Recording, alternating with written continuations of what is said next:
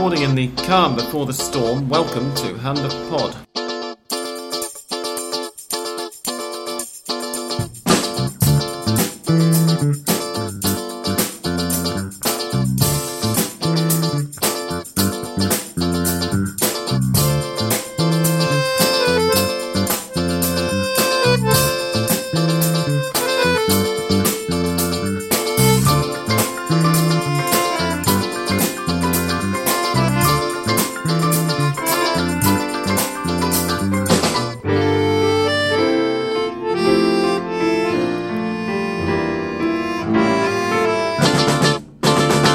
There is a beautiful orangey, dark bluey sky out my window at the moment as I sit down to record this 214th episode of the internet's finest English language Argentine football podcast. I'm Sam Kelly. Welcome to Hand of Pod. This week I'm joined by Andres Bruckner. Hello, how are you, Sam? It's frying egg heat here in Buenos Aires. Yes, it's been humid, hasn't it? Quite looking forward to the storm. It seems like this is a refrain that we have. Interrupted by a car horn there. This is a refrain we seem to have every week at the moment, but it is very sticky and it is supposed to rain tonight, so fingers crossed. Yes. First of all then, we shall go through the results from the weekend of Primera action that we just had, and I'm going to adjust the microphone slightly because it's not quite wide enough, is it? Let's hope that that's a bit better. We'll go through the results from the weekend that we've just had, and they were as follows: San Lorenzo 3, Vélez Sarsfield 2, Gimnasia y Esgrima La Plata 1, Olimpo de Bahía Blanca 0, Boca Juniors 4, Newell's Old Boys 1, Belgrano 0, Banfield 0, Tigre 0, Defensa y Justicia 2, Independiente against Racing, the Clásico de Avellaneda, ended 1-1. It was very, very boring until the last 5 minutes when it became very, very interesting. And that's when both the goals were scored. Godoy Cruz beat Colón 4-1 in Mendoza. Rosario Central and River Plate drew 3-3 in Rosario. Marcelo Laronda scored 1 goal for River and 2 goals for Central in that match, but all in the second half. Well, he's a River supporter, so he had contributed a bit. Yeah, indeed. Quilmes drew 2-2 at home to Patronato. Arsenal de Sarandí on Monday got a 2-0 win over Sarmiento. Unión drew 1-1 with San Martín. And then in Tuesday's 3 matches, it was Atlético de Rafaela 0, Temperley 2, Lanús 1, Atlético Tucumán 0, and Aldo Civi 1, Estudiantes de La Plata 2. Huracan's match away to Argentinos Juniors, as we mentioned it would be last week, was postponed, although Huracan have had to play their Copa Libertadores opener. They were very upset by having to play it. As I said last week, don't have too much sympathy for them when it comes to postponing all their matches forever. They played it last night against Atlético Nacional. And lost 2-0. And San Lorenzo also lost 2-0, didn't they, against Independiente del Valle, was it? No, the Liga de Quito. Liga de Quito, of course, yes. Yeah. So 2-0 defeat to start off the Argentine clubs in the Copa Libertadores group stages on Tuesday night. Right now, 10 minutes ago, Racing kicked off at home to Bolívar. That's 0-0 at the moment. We'll let you know if there are any goals while we record. And later tonight, Boca Juniors begin their campaign against Deportivo Cali. Yeah, in Cali, isn't it? Yes. Super. Is that a goal for Racing? It is a goal for Racing. Lisandro Lopez. Lisandro Lopez, sorry. Yeah. It's the similar haircut. Yes, that's the giveaway, or the confusing factor.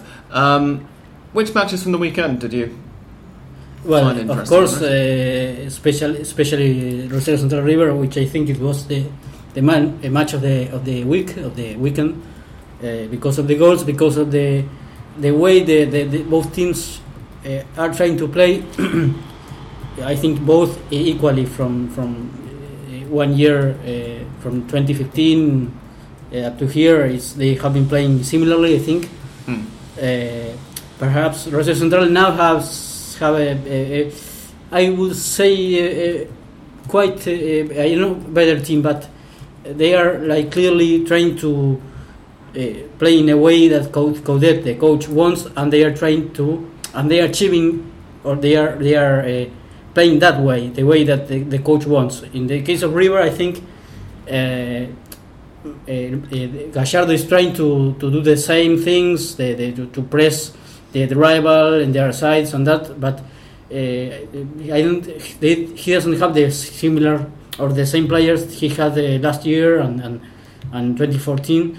So the idea remains, but the players doesn't or don't. So that I think that's the difference. And even though it was a quite even match with River playing a very good first half, with they ended it winning 2-1. Then with the bad luck from Larrondo, who scored their own goal, put the advantage to 3-1, and then Rosario Central mainly with crosses, but going and River waiting in their side, which is strange because with Gallardo this hasn't happened very much.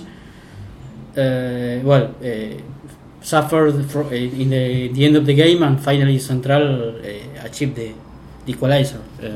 But it was a very entertaining match, as Lo Celso said, the Rosario Central player, who is being looked by, I don't remember now the name of the team in Europe. Roma, apparently, a €7 million bid rejected for him yesterday. Yes, well, he, when he had to talk about the match, said that it was a very nice game to watch for the neutral fan.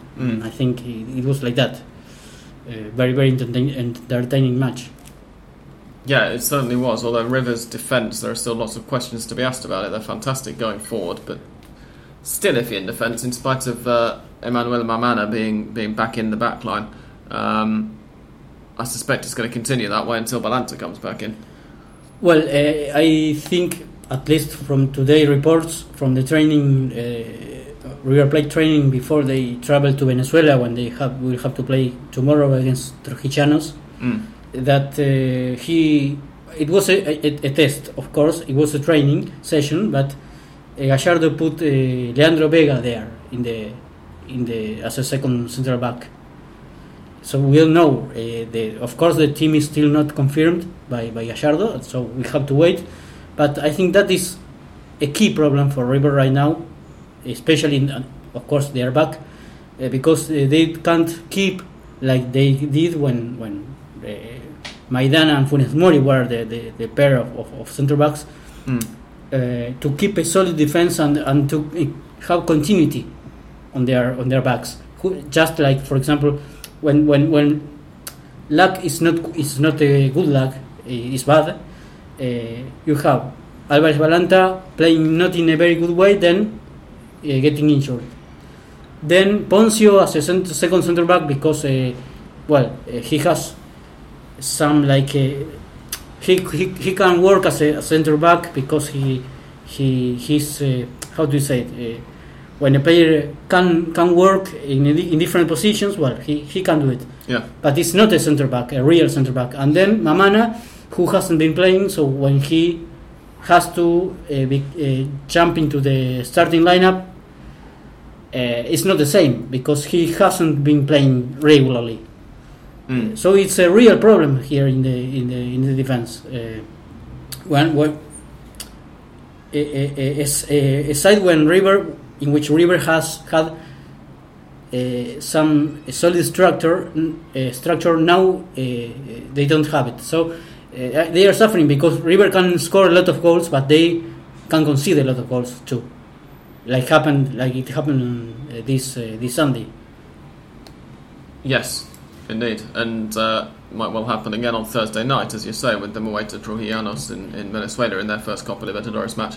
There was another very entertaining match. There were several, really. Yes. And a lot of goals, right, I think. Yeah, and again, a lot of goals, and again, some very, very good ones. And one particular was Vélez Sarsfield's opener after 8 minutes away to San Lorenzo in their 3-2 defeat. We said last week that it looked like it was going to be a chance for Vélez to show us whether they were really back and performing again. It was certainly going to be a harder test for them away to San Lorenzo. And I think although they lost the match, they actually did show that they have improved a lot on last year. Did you catch much of the game? Or?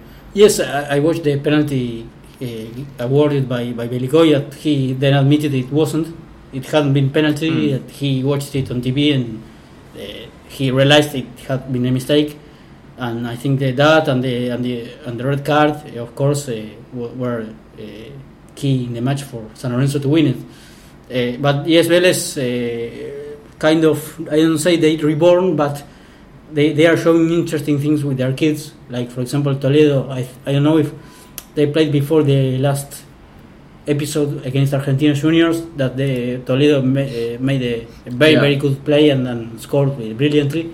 Well, things like that, or Alvarenga, the one who scored one of the goals for Vélez against San Lorenzo, are showing interesting things. Of course, they are kids, and we don't know if Vélez supporters, like any other supporters, because here the lack of patience is a common in every team supporters. It's not something Vélez or a single team. To wait for them, because they don't have the money, they don't have the players they used to have. For example, Ferreira, the one who is now at Ukraine, Prato, who are experienced strikers with a great goal accuracy, but now they aren't there. So they will have to wait if they want these kids to put Vélez higher than they are now. Yeah, but certainly it's looking promising, and San Lorenzo having some difficulties themselves. Defence is a problem for them, just as it is for River. They don't seem able to do it at all. Yes. I'm not sure how. They're unbeaten, and they're joint top of their group. They're in Group 1. San Lorenzo with Patronato, no. I don't remember the other team who is joining. With Central. Central, Both Central and San Lorenzo have got 3 wins and 1 draw. Whereas Central have conceded just under a goal a game, San Lorenzo, and in fact all 3 of Central's goals conceded, of course, were against River the other day. San Lorenzo have conceded just over a goal a game. They've conceded 5 in 4. They've certainly got talent up front, but we sort of said at the beginning of the year that it didn't look like a particularly wise decision to let go both of their starting centre-backs from last year.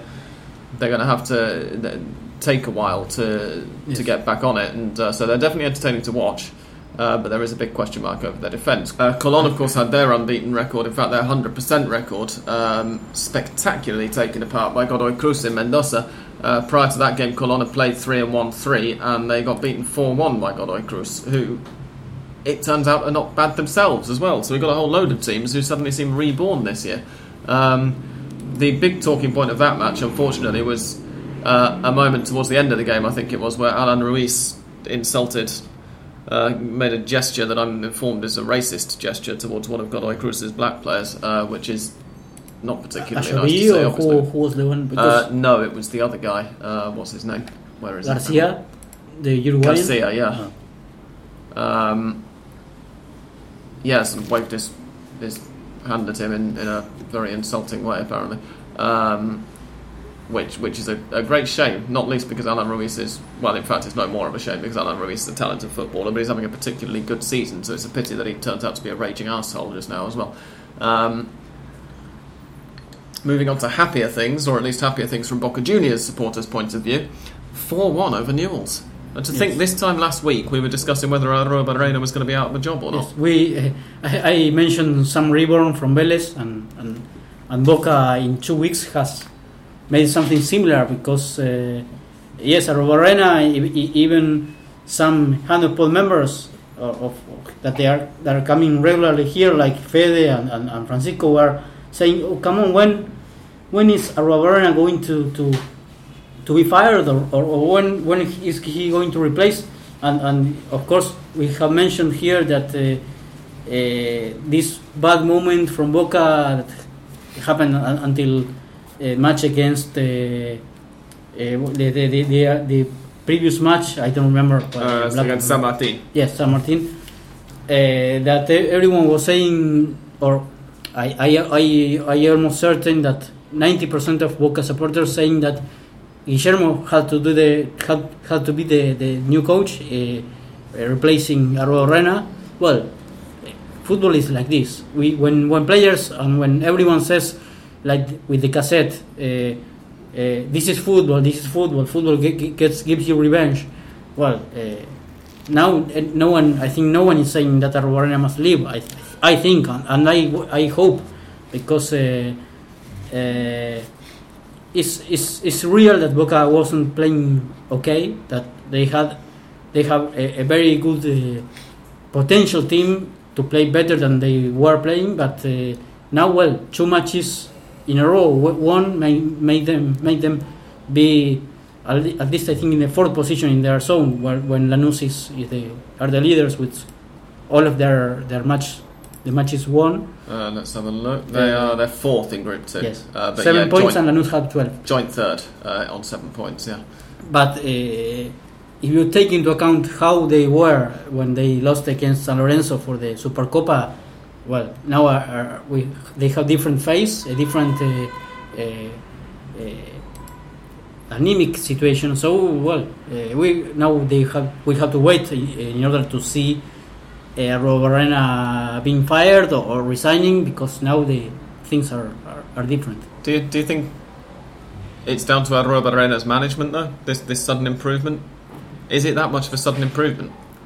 I think that the players are the ones that have the final decision to make the coach resign or to stay. Mm-hmm. And of course, it was said a lot here, I mean in football media and the environment of football, that the players were in the dressers. They were saying, no, we want Arruabarrena to stay.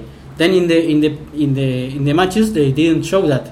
They didn't demonstrate where it really cares. I mean, with the ball, only with words. But now these last 2 matches, they improved incredibly, or in a very strange way, because they were playing just very differently, very bad. And now, two matches. I think the San Martin, the San Juan one was more luck than improvement in terms of play. But against Newell's, it was clearly just a better side. With I think 6 minutes of play, winning 2-0, 40 seconds with the of the match with the Betancourt goal. So that's one thing that I wonder. I mean, 45 seconds in for Betancourt's opener. If that goal doesn't go in, if they don't get that early head start, I'd have been interested to see how different the match could have gone. Yes. But one other thing, aside from Boca, because it has to be said that 4-1 is an impressive result, and that if nothing else, it's going to give them some more confidence to start going forward from here, is just how bad were Newell's. Days after beating Racing 5-0. Yes. Which was supposed to be their big way of, putting the defeat in the Clásico against Central to bed and making everybody forget about that. And then they went out and they were just as pathetic again. It was extraordinary. So Newell's, who knows what they're going to do from one match to another by the look of it these days.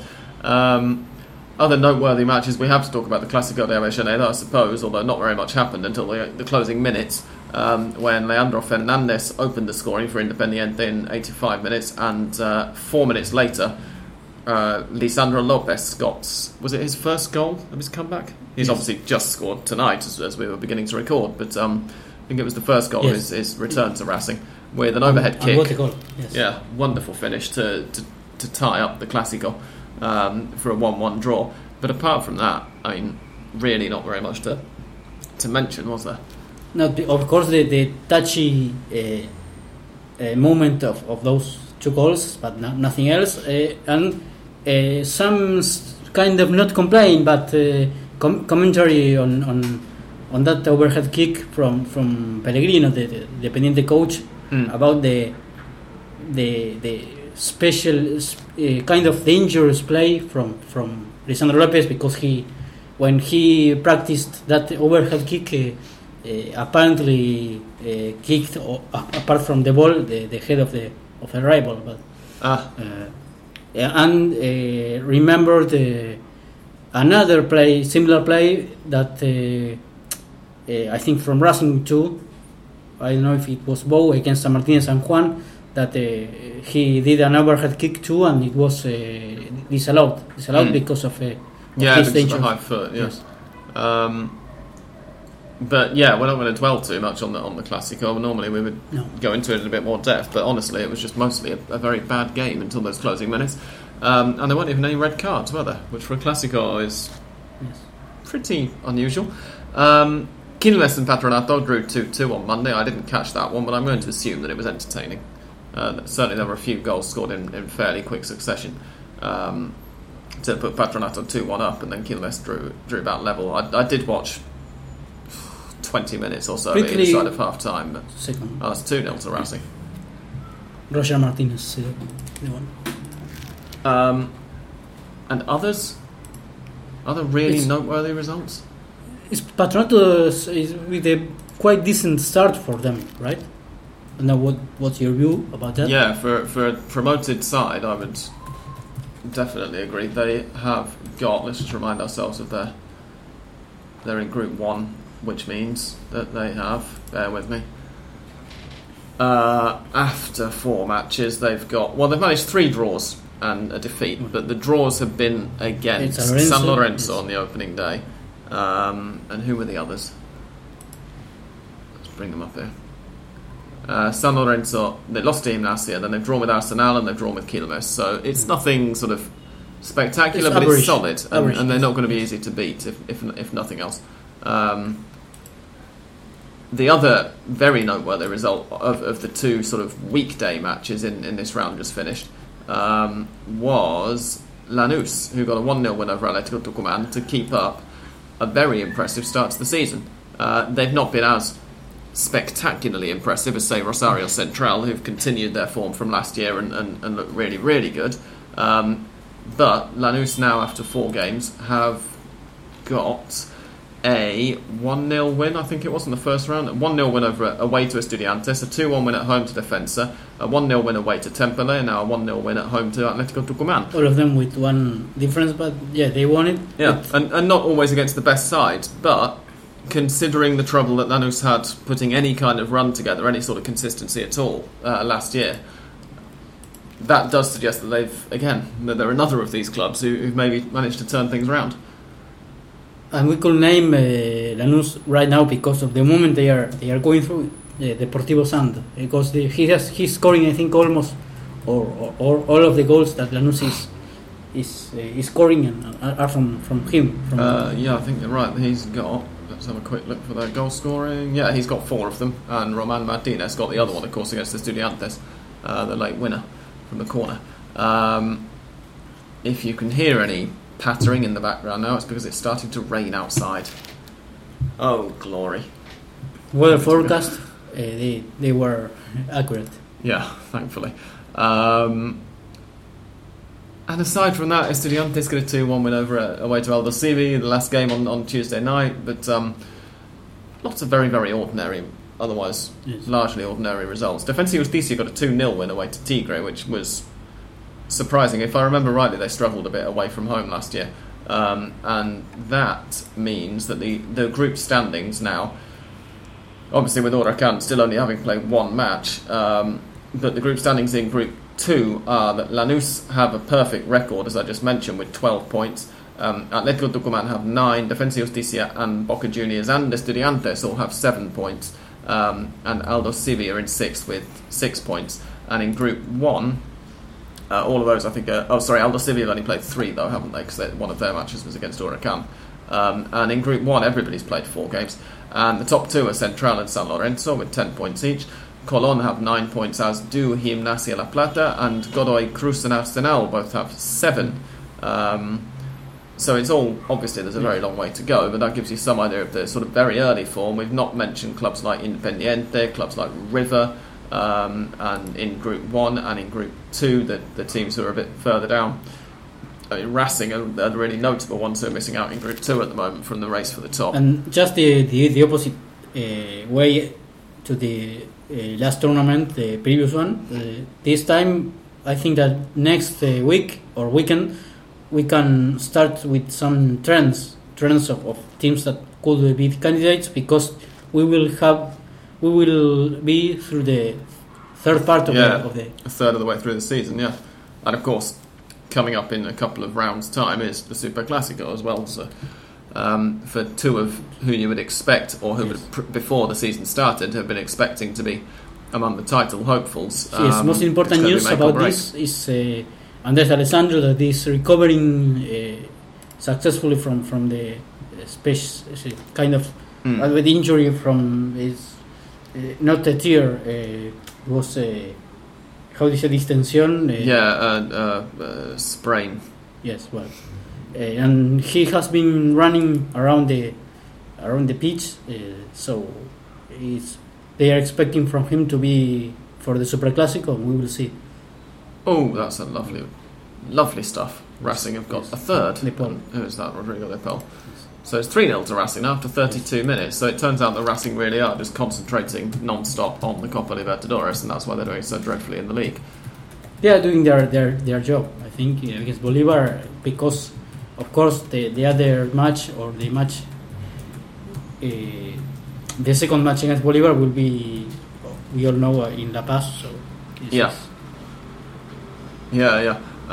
Did you catch either of the Libertadores games last night, Andres? Part of San Lorenzo game. I do apologise for that very loud interruption. We just have from outside. Carry on. Part of both games from Argentinian sides. The one against the one between San Lorenzo and Liga, and Huracan against the Colombian team, Nacional. And Nacional, I think, will be. Of course, it was only one match. It is very. We won't be in a hurry and say they are candidates, but they went to the to Parque Patricio, to the Tomás Ducó Stadium, playing aggressively, losing respect to Huracan, and getting three good points from Argentina. Of course, with Huracan still psychologically affected, they are saying that at least. And they're certainly out of practice. Yes, Eduardo Dominguez said that Conmebol was not good about this. How do you? I wanted to, because I mentioned this last week and explained to listeners why I thought they were being a bit silly, but I was with English Dan, and I wonder how you, as an Argentine, as a South American, feel about whether Huracan should be allowed to postpone all of their matches until Kingdom Come, or what? Not all of their matches, of course. There is a time in which you have to play, and of course it's bad luck they had, and we all want the players affected to recover, but then there is a competition, and you can't stop the competition. The Libertadores and the league both have to be played and be finished at some point, and therefore you can't just allow Huracan to not play again until Patricio Toranzo's back from his foot injury, which might take a few months, can you? Toranzo and Mendoza were the ones that are still recovering from were the most severe injuries that suffered, and of course it's something not good. It's good for them to recover as soon as possible, but then the team has to play. It's something normal. Yes, it's in a part you understand the Huracan staff and the players that they may be psychologically affected because the bus in which they were traveling lost their brakes, or their brakes were damaged, and then a lot of things happened. But yes, they have to play. It's nothing else to say, I think. No, and as I said last week, in 1958 with the Munich air disaster, Manchester United kept playing. I think they played their next match 3 or 4 days after losing. Various members of the first team died. And so it sounds very, I don't know, uncaring and callous perhaps to say it, but what Huracan suffered wasn't quite on that scale. And so for them to start moaning about the fact they're still expected to play football matches. We can compare it to the episode that happened between River and Boca in the last Copa Libertadores, because it happened in the middle of a match with players that also were with their health, with problems in their eyes, and of course the match haven't continued, but then they played the other week against Cruzeiro, and they looked different. They looked like they were not in a very good condition to play, but they did it and they lost. But they did it. So in this case, it's not similar. We can't compare a traffic accident, with a bus with their brakes damaged, with a pepper spray that is thrown from the supporters. But if you compare the way that continued the competitions, River had to play the other week, and Huracan this problem with their bus. It was 2 weeks ago. Yeah, I think 9 of February or something like that. So it was enough time for them to be stronger and to try to play. Absolutely, and it's going to cause some major fixture congestion later on in the season, especially given that the championship has to be wrapped up before the Copa America gets played. The match was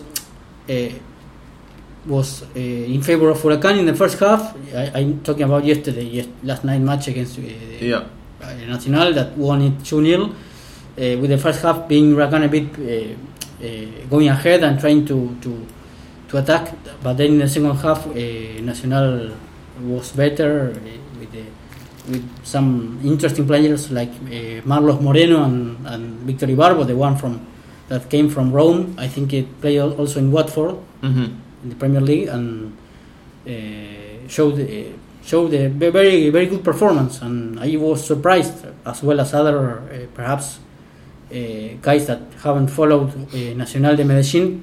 Of course, we have been following them when got the final of the Copa Sudamericana, but it was 2 years ago against River.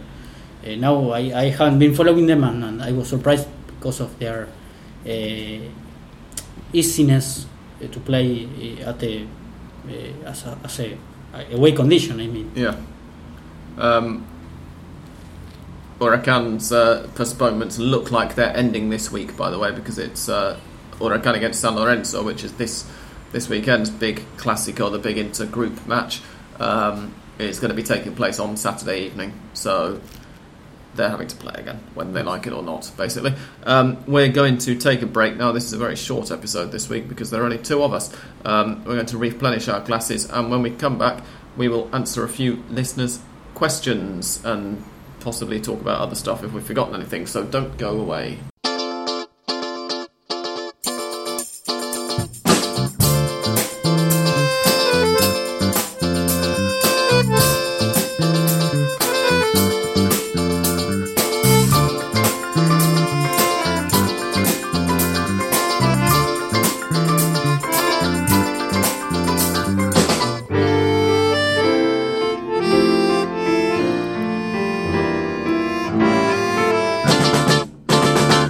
Okay, next up then, we've discussed the league, we've discussed the Copa Libertadores games that have been played so far, so we may as well go straight into listeners' questions, unless there's anything else to talk about. No, you mentioned the San Lorenzo match also. It was, of course, in the not the same conditions as it was with the sea, the height, the altitude, and They did a decent second half until the spectacular goal from Diego Morales. He scored both with the 2-0 result in favor of Liga. And as always, when a team that isn't used to the altitude goes there to Quito or to La Paz, and Racing and Boca will have to do that, it's very difficult to keep the rhythm in the 90 minutes of the match, and it was like that. They tried to maintain, not to run too much, but then in the second half with the spectacular play from Morales, all the things you can think or you can plan about the match are destroyed, because what is very difficult for a team that goes there and is not used to the attitude is to try to attack and score a goal. It's the main goal there is just not to concede goals. And try to keep at least the 0-0 result. And with the goal from Morales, I think that everything was different. San Lorenzo had to go a bit more. To go ahead and try to, of course, get the equalizer, and then they couldn't do that, and then when their match was about to end, more or less scored the second one with another good individual play, and this is it, the 2-0. It was, of course, because of the conditions of the match, of the attitude, as I said. Yeah, absolutely. So following on from that, let's go on to some listeners' questions, because we have a couple at least that regard the Copa Libertadores, and the first one regarding San Lorenzo, which comes from Aidan, who asks, does Hector Villalba still have a place on the San Lorenzo team? I think he's got one appearance so far in 5 or 6 matches. I think that really answers the question, doesn't it? He's not injured as far as I'm aware. No, not injured, but looks like they have more preferences on Blandi and Cauteruccio, in spite of Villalba and eventually Cerruti. He wants to play more. Guedes seems to want to play more 2 up front, doesn't he, rather than playing a one man in the middle with a couple of wide men, which is maybe where Villalba would fit in. Villalba, Blanco, who is not playing in the side, but could do it, I think. Yes, and Cerruti or Blandi. So I think he's trying. He has good preferences from other players, and not specifically Villalba. Because I'm just trying to look through the strikers who have played, or the forwards rather, who've played. Nicolas Blandi has been ever present. He's played 4 matches in the league. This is Martin Cauteruccio has played 3 of them. Ezequiel Cerruti has played 4, and obviously he's more of a wide man as well. But not every. And then beyond that, you've got 2 from Mauro Matos, who seems to come off the bench and grab a goal every time. And Hector Villalba, as we say, has got 1. So he's going to struggle. I think particularly with Cerruti coming in, it would have been interesting to see a front 3 for San Lorenzo, with Blandi in the middle and Cerruti on one wing and Villalba on the other. But in terms of the end product that's given, I think Cerruti is probably, Guedes seems to trust him more, right? If you're going to have one person out there to because he wants a team playing with something, with a different dynamic, and Cerruti, one of the good characteristics he has is the speed. He's quite fast. He tries to go to the side and shoot the cross, and I think Guedes is just what he wants, is that from him, and with his speed is has to do more with the style of play that Guedes wants to apply in San Lorenzo. Yeah. And he's still young. I've just been looking up his age. He's only 21 at the moment, so it's by no means. He's 21 with 85 first-team appearances under his belt already, which is what happens a lot here. So maybe Guedes wants to be able to rotate as the matches come thick and fast during the season, and to have those rotation options, and possibly he's going to get into the team more further into the season. Because obviously Guedes' style is going to be very demanding on the players as they start to get more matches under their belt in the year as well. And Cerruti, with his, I have mentioned the speed, I think he can come and go, and he has that ability. It's true that when Villalba appeared to the first division and was and jumped into the starting lineups frequently, he did it with Angel Correa too. So they were like Angel Correa and Villalba were the most interesting appearances from the latest times in San Lorenzo, and now he's like he has to play. He's coming from the bench more than he used to. It's clear, but it's there are moments in the player for the players to keep and to try to wait for their opportunities, and Villalba is one of them. Yeah, indeed. So we'll see about him. Yes. Then we've had a few other comments that were not questions. This was last week between Dan and Phil. And then the Hosel Rocker says, Handapod 212 in the car. All good stuff to while away the journey. Thank you very much. And he's offered to take on a Mystic prediction set for a future fixture. We've got round 5 coming up shortly, of course. And I've also got somebody for round 6. But Hosel Rocketeer, if you want to send somebody in for round 7, which is going to be in about 2 weeks' time, then please feel free to. Harry Laws asks, is there any reason for Argentine teams struggling in the Libertadores thus far, or is it just coincidence? I think Harry's possibly talking a little bit too early. Yes. Racing are 3-0 up at half-time as we record, and obviously he didn't know that, but that's part of the point, is that this is only the third match of the group stage for Argentine clubs. Perhaps he doesn't talk about this Copa Libertadores that it has just started. It's only one match.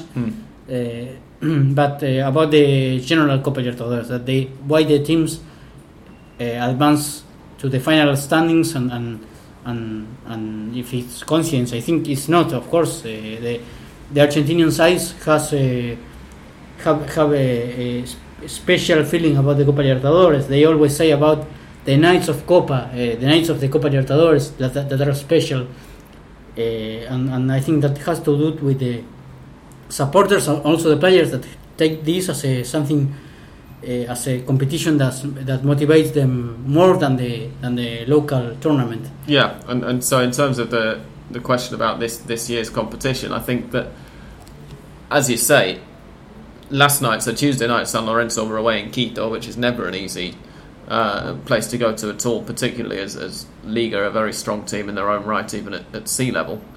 So that one's explainable. And Huracan, throughout last year as well, were blowing hot and cold. I don't think there's any particular struggle that's gone on so far. Obviously, if Racing get turned over now in the second half and end up being held to a draw or something, which it is Racing, so don't put it past them.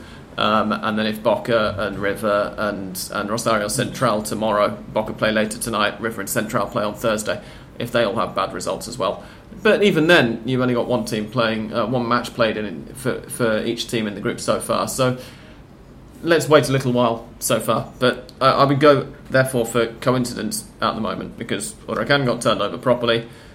San Lorenzo had what always looked like being perhaps the most difficult, although their group isn't particularly easy anyway.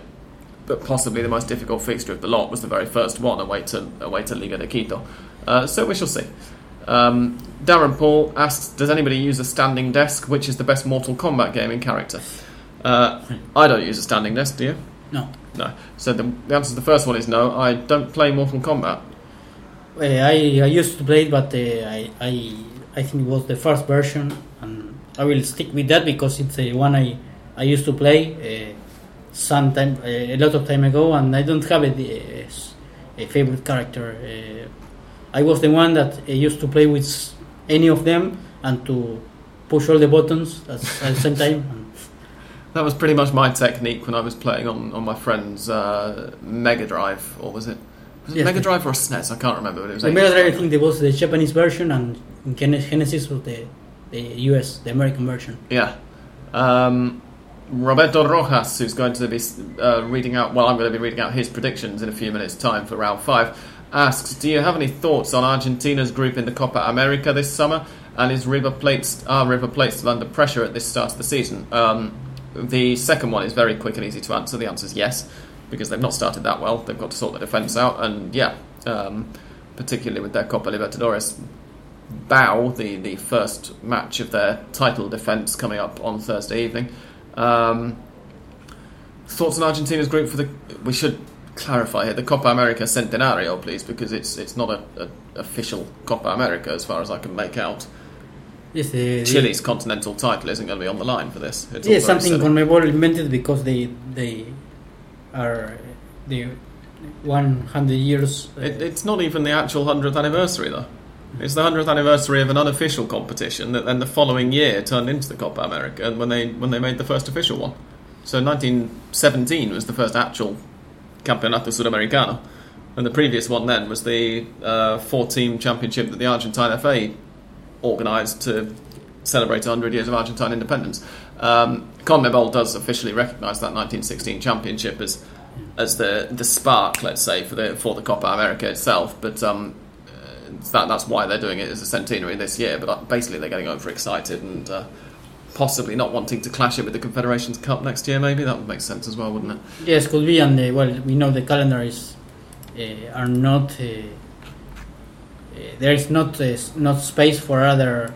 If you play the Confederations Cup, as you are saying, then there will be no room for another one.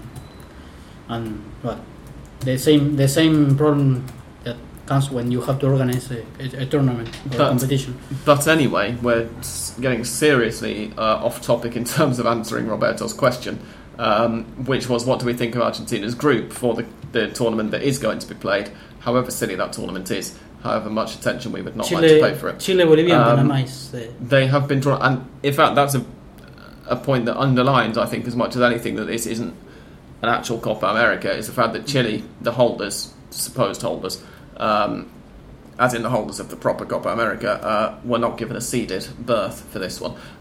So Argentina's group in Group D is going to be Argentina, obviously, Chile, Panama, and Bolivia. It's going to be interesting to see a replay of the 2016 Copa America, the 2015 Copa America final, if nothing else, in the group stage, the very first match, in fact. Yes, we'll have to see about Chile how they play with their new coach, a more hairy coach with Pizzi. So we'll have to see that mostly, and then yes, some people saying that it is a revenge, and we will see how the players take it. But I think that yes, Argentina and Chile will have to easily qualify to the round of 16. It's obvious. Yeah, you'd certainly expect those two to be sharing up the first and second places. Argentina start off at, I was going to say at home to Chile, but of course it's not really, is it? Argentina start off against Chile in Santa Clara on the 6th of June, then they play Panama in Chicago on the 10th of June, and then they play Bolivia in Seattle on the 14th of June. Anybody who knows anything at all about where all of those cities are would have realised that that's a very, very, very high amount of travelling, although I think... Is it Uruguay have got more travelling to do or something during the group stage? Uruguay have got to play in Phoenix, followed by Philadelphia, followed by Santa Clara. So that might be as much, if not more, travelling. Yeah, they will have to travel from state to state, of course. Why don't they just pick a corner of the United States and have each group playing in that corner, and then maybe start making people fly a bit for the knockout stages? It's ridiculous. But yeah, Argentina will finish in the top two of that group, you would think. Is Messi going to play? Are any of the big important players going to be playing? I think he will play the Copa America or Copa America scenario. They've basically confirmed that Messi won't be called up for the Olympics already. Yes, that's why I think. Anyway, there is in 1 month time I think more priority matches, which are the two against Chile and Bolivia, which are the qualifiers matches. Yeah, and that's an interesting thing in terms of looking at the Copa America Centenario as well. It's interesting that two of the teams in Argentina, well, the two South American teams, in fact, in Argentina's group, are going to have to play Argentina, or rather Argentina are going to have to play them, whichever way around you want to see it, between now and the Copa America Centenario kicking off. Does that take away some of the intrigue, or does it add to it? No, I don't think it will be. Of course, when you play often with the same teams, you get to know them more. Anyway, Chile is Argentina has played against them in the final of the Copa America, the last Copa America, so they know how they should play. Unless Pizzi has a very, very different idea from Sampaoli. We don't know that, but of course playing in March, which will be for 24, I think, or 25 of March. The 24th sounds about right. Yeah, that's the Thursday, I think, isn't it? So a month today. So, in fact, just 1 month. Yes. Yeah, that's Thursday the 24th. So 1 month today, and then they will be playing on Tuesday the 29th at home to Bolivia in Cordoba. Yeah, of course, that will get an idea of how they could be in the Copa America Centenario. But I think of course, the most important are the ones that are first, which are apart from because they are closer in terms of calendar. They are from the qualifiers, and I think they are most in terms of importance. They are more important than the Copa America, I think. Okay. So you're not putting too much importance on... well, Martino said this. We have to give more priority to the qualifier ones, because they will give us how we are, if we are comfortable for the Copa America or not. If we are how we are playing in facing that matches. Right. Okay. The final question of the evening, I believe, is from the Hosel Rocketeer, who's back to ask what is the biggest factor or biggest factors behind Lanús' unbeaten run, and how long can it continue?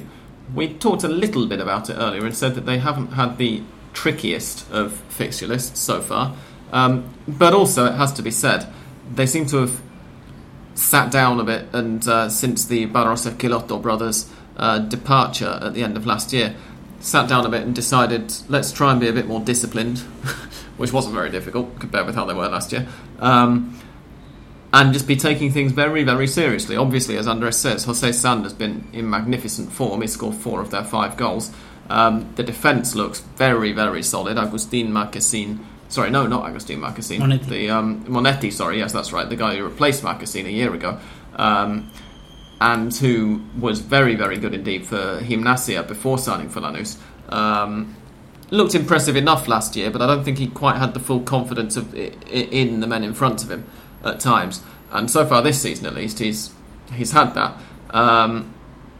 They have beaten Atletico Tucumán in this most recent round, and Atletico Tucumán, let's not forget, had won their first 3 games, including against Racing and against Boca in the opening 2 rounds.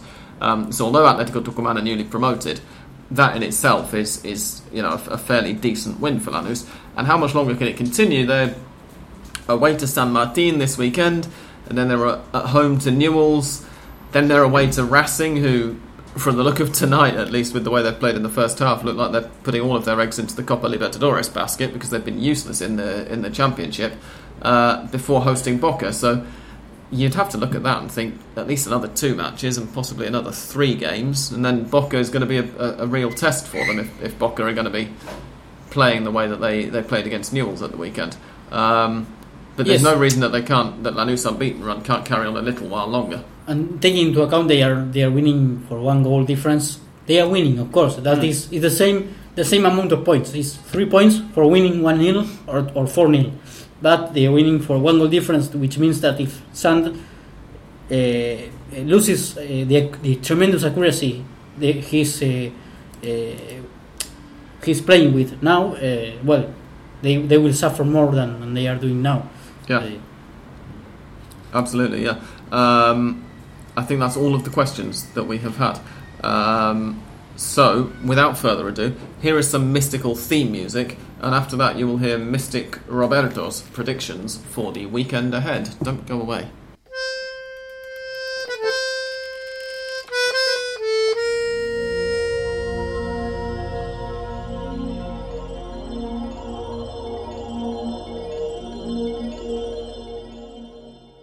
Okay, Roberto is trying to beat the mark set by Liam Harrison, who last weekend got 5 out of 15.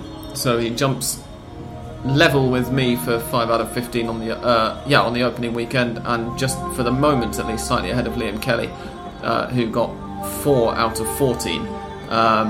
The second or third, but it was the second round, wasn't it? I think. 5 out of 14 is what Liam Harrison got, and Roberto's predictions for this weekend are as follows: Newell's Old Boys to beat Union in Rosario, Banfield to get a home win over Godoy Cruz, Estudiantes to get a home win over Argentinos Juniors, Quilmes to win away to Sarmiento, Defensa y Justicia and Aldo Civi to draw in Florencio Varela, San Lorenzo to get an away win over a rather out of practice Huracan in the Clásico, Belgrano to get an away win over Patronato, Colón to lose at home to Rosario Central, Atletico Tucumán against Atletico de Rafaela, the big Atletico derby of the weekend. That's not a real derby. To go the way of the boys from Tucumán, Olimpo against Arsenal to end in an away win for Arsenal, Racing against Boca to end in a draw, San Martin against Lanús to be a win for Lanús, Vélez are going to beat Gimnasia, Tigre are going to get an away win over Temperley, and River Plate are going to get a win against Independiente at home on Monday, because of course River are in Libertadores action on Thursday night, so they've asked to have that match that would normally be the highlight of, well, one of the highlights at least on Sunday, put back to Monday evening. So those are Roberto's predictions. We'll see how he does next week. Good luck, Roberto. And as we say, Liam is currently, I think, leading the way, but we still have to factor in the results from Huracan's postponed matches for these last 3 rounds. So we'll see. Somebody else might manage. Well, one of the Liams might surge ahead of the other once those get played. Any thoughts, Andres? 5 out of 15 is the highest mark up to now. Yep. So that makes Argentinian football kind of unpredictable. Yeah, I've been saying this for 4.5 years and nobody believed me when I was having to do it myself. Which fixtures are you particularly looking forward to this weekend, if any? What? I shall bring them up now. We've got Newell's against Union, Banfield against Godoy Cruz, Estudiantes against Argentinos. None of those are really grabbing me, to be honest. Sarmiento against Quilmes, possibly. Quilmes can't really defend, so that might turn out to be good. Defensa y Justicia against Aldo Civi. Huracan against San Lorenzo should be tasty, at least. You never quite know what you're going to get with Huracan. Colón Central is potentially one to look at. Especially if Colón improves back to the level they were at before. They got thrashed by Godoy Cruz the other day. That should be a very good game. And in fact, Patronato against Belgrano ought to be fairly decent, as well as we said earlier. Patronato, not easy to beat, but Belgrano tend to do quite well at home, away. So it will be an interesting one. Atletico Tucumán against Atletico de Rafaela.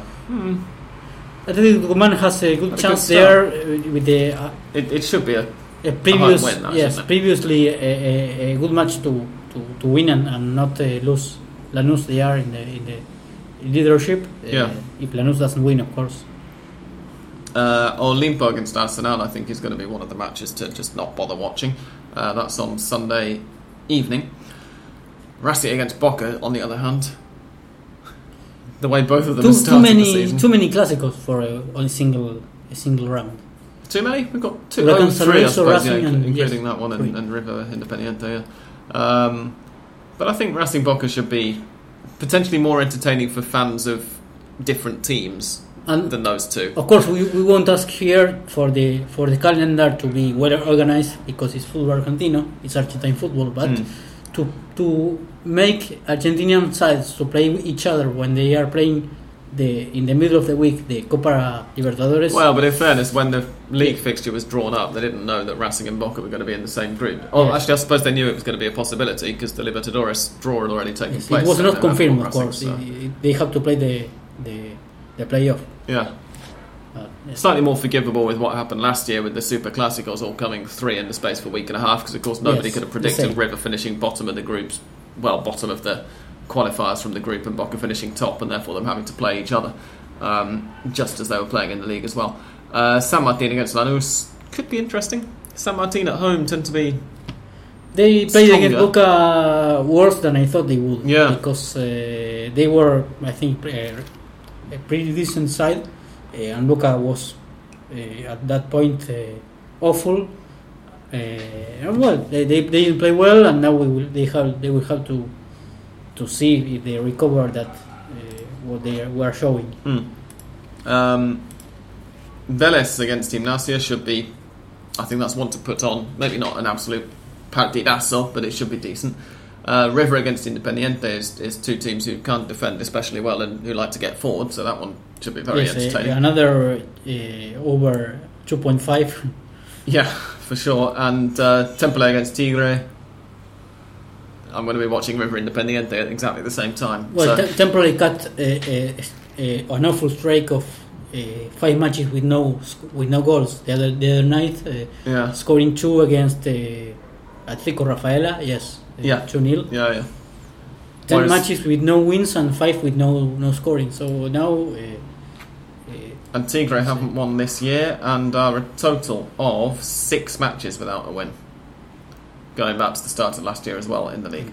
The end of last year. So we'll see. But it should be an interesting weekend anyway. As indeed most of them are turning out to be so far this year. Because we've had a lot of very good goals and a lot of very good matches in spite of everything. Is this a penalty or a free kick as we bid farewell? No, it's a free kick. Racing are still 3-0 up. 52 minutes into their match against Bolivar, and Oscar Romero is about to take a free kick, so we'll see what happens and then we will bid you farewell. Are Romero and De Paul playing? Yes, they are. Yeah, that was well, one of the De Paul discussions. scored the third goal, so he's definitely Yes. playing. And Romero is the gentleman who just took that free kick, which didn't come to anything at all. So they are both playing. I will be back after the end theme music to let you know Racing's final score and also to let you know how Boca Juniors get on in a little while. For now, join us again in the same time in the same place next week for HunterPod 2015? HunterPod 215. If we did 2015, that will be far too many. That's a lot of Fernet to get through. But thank you for joining us for another week, dear listeners. And it's goodbye from Andres. Goodbye, thank you. And goodbye on this very, very short episode indeed from me. Goodbye.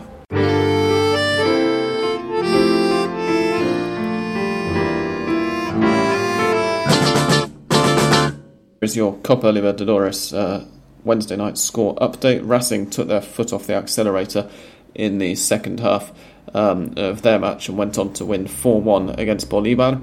And then in the late game in the evening up in Colombia, Deportivo Cali and Boca Juniors somehow managed to finish with 11 men on the pitch each, but it was a pretty dull game apart from all of the kicking, and ended 0-0.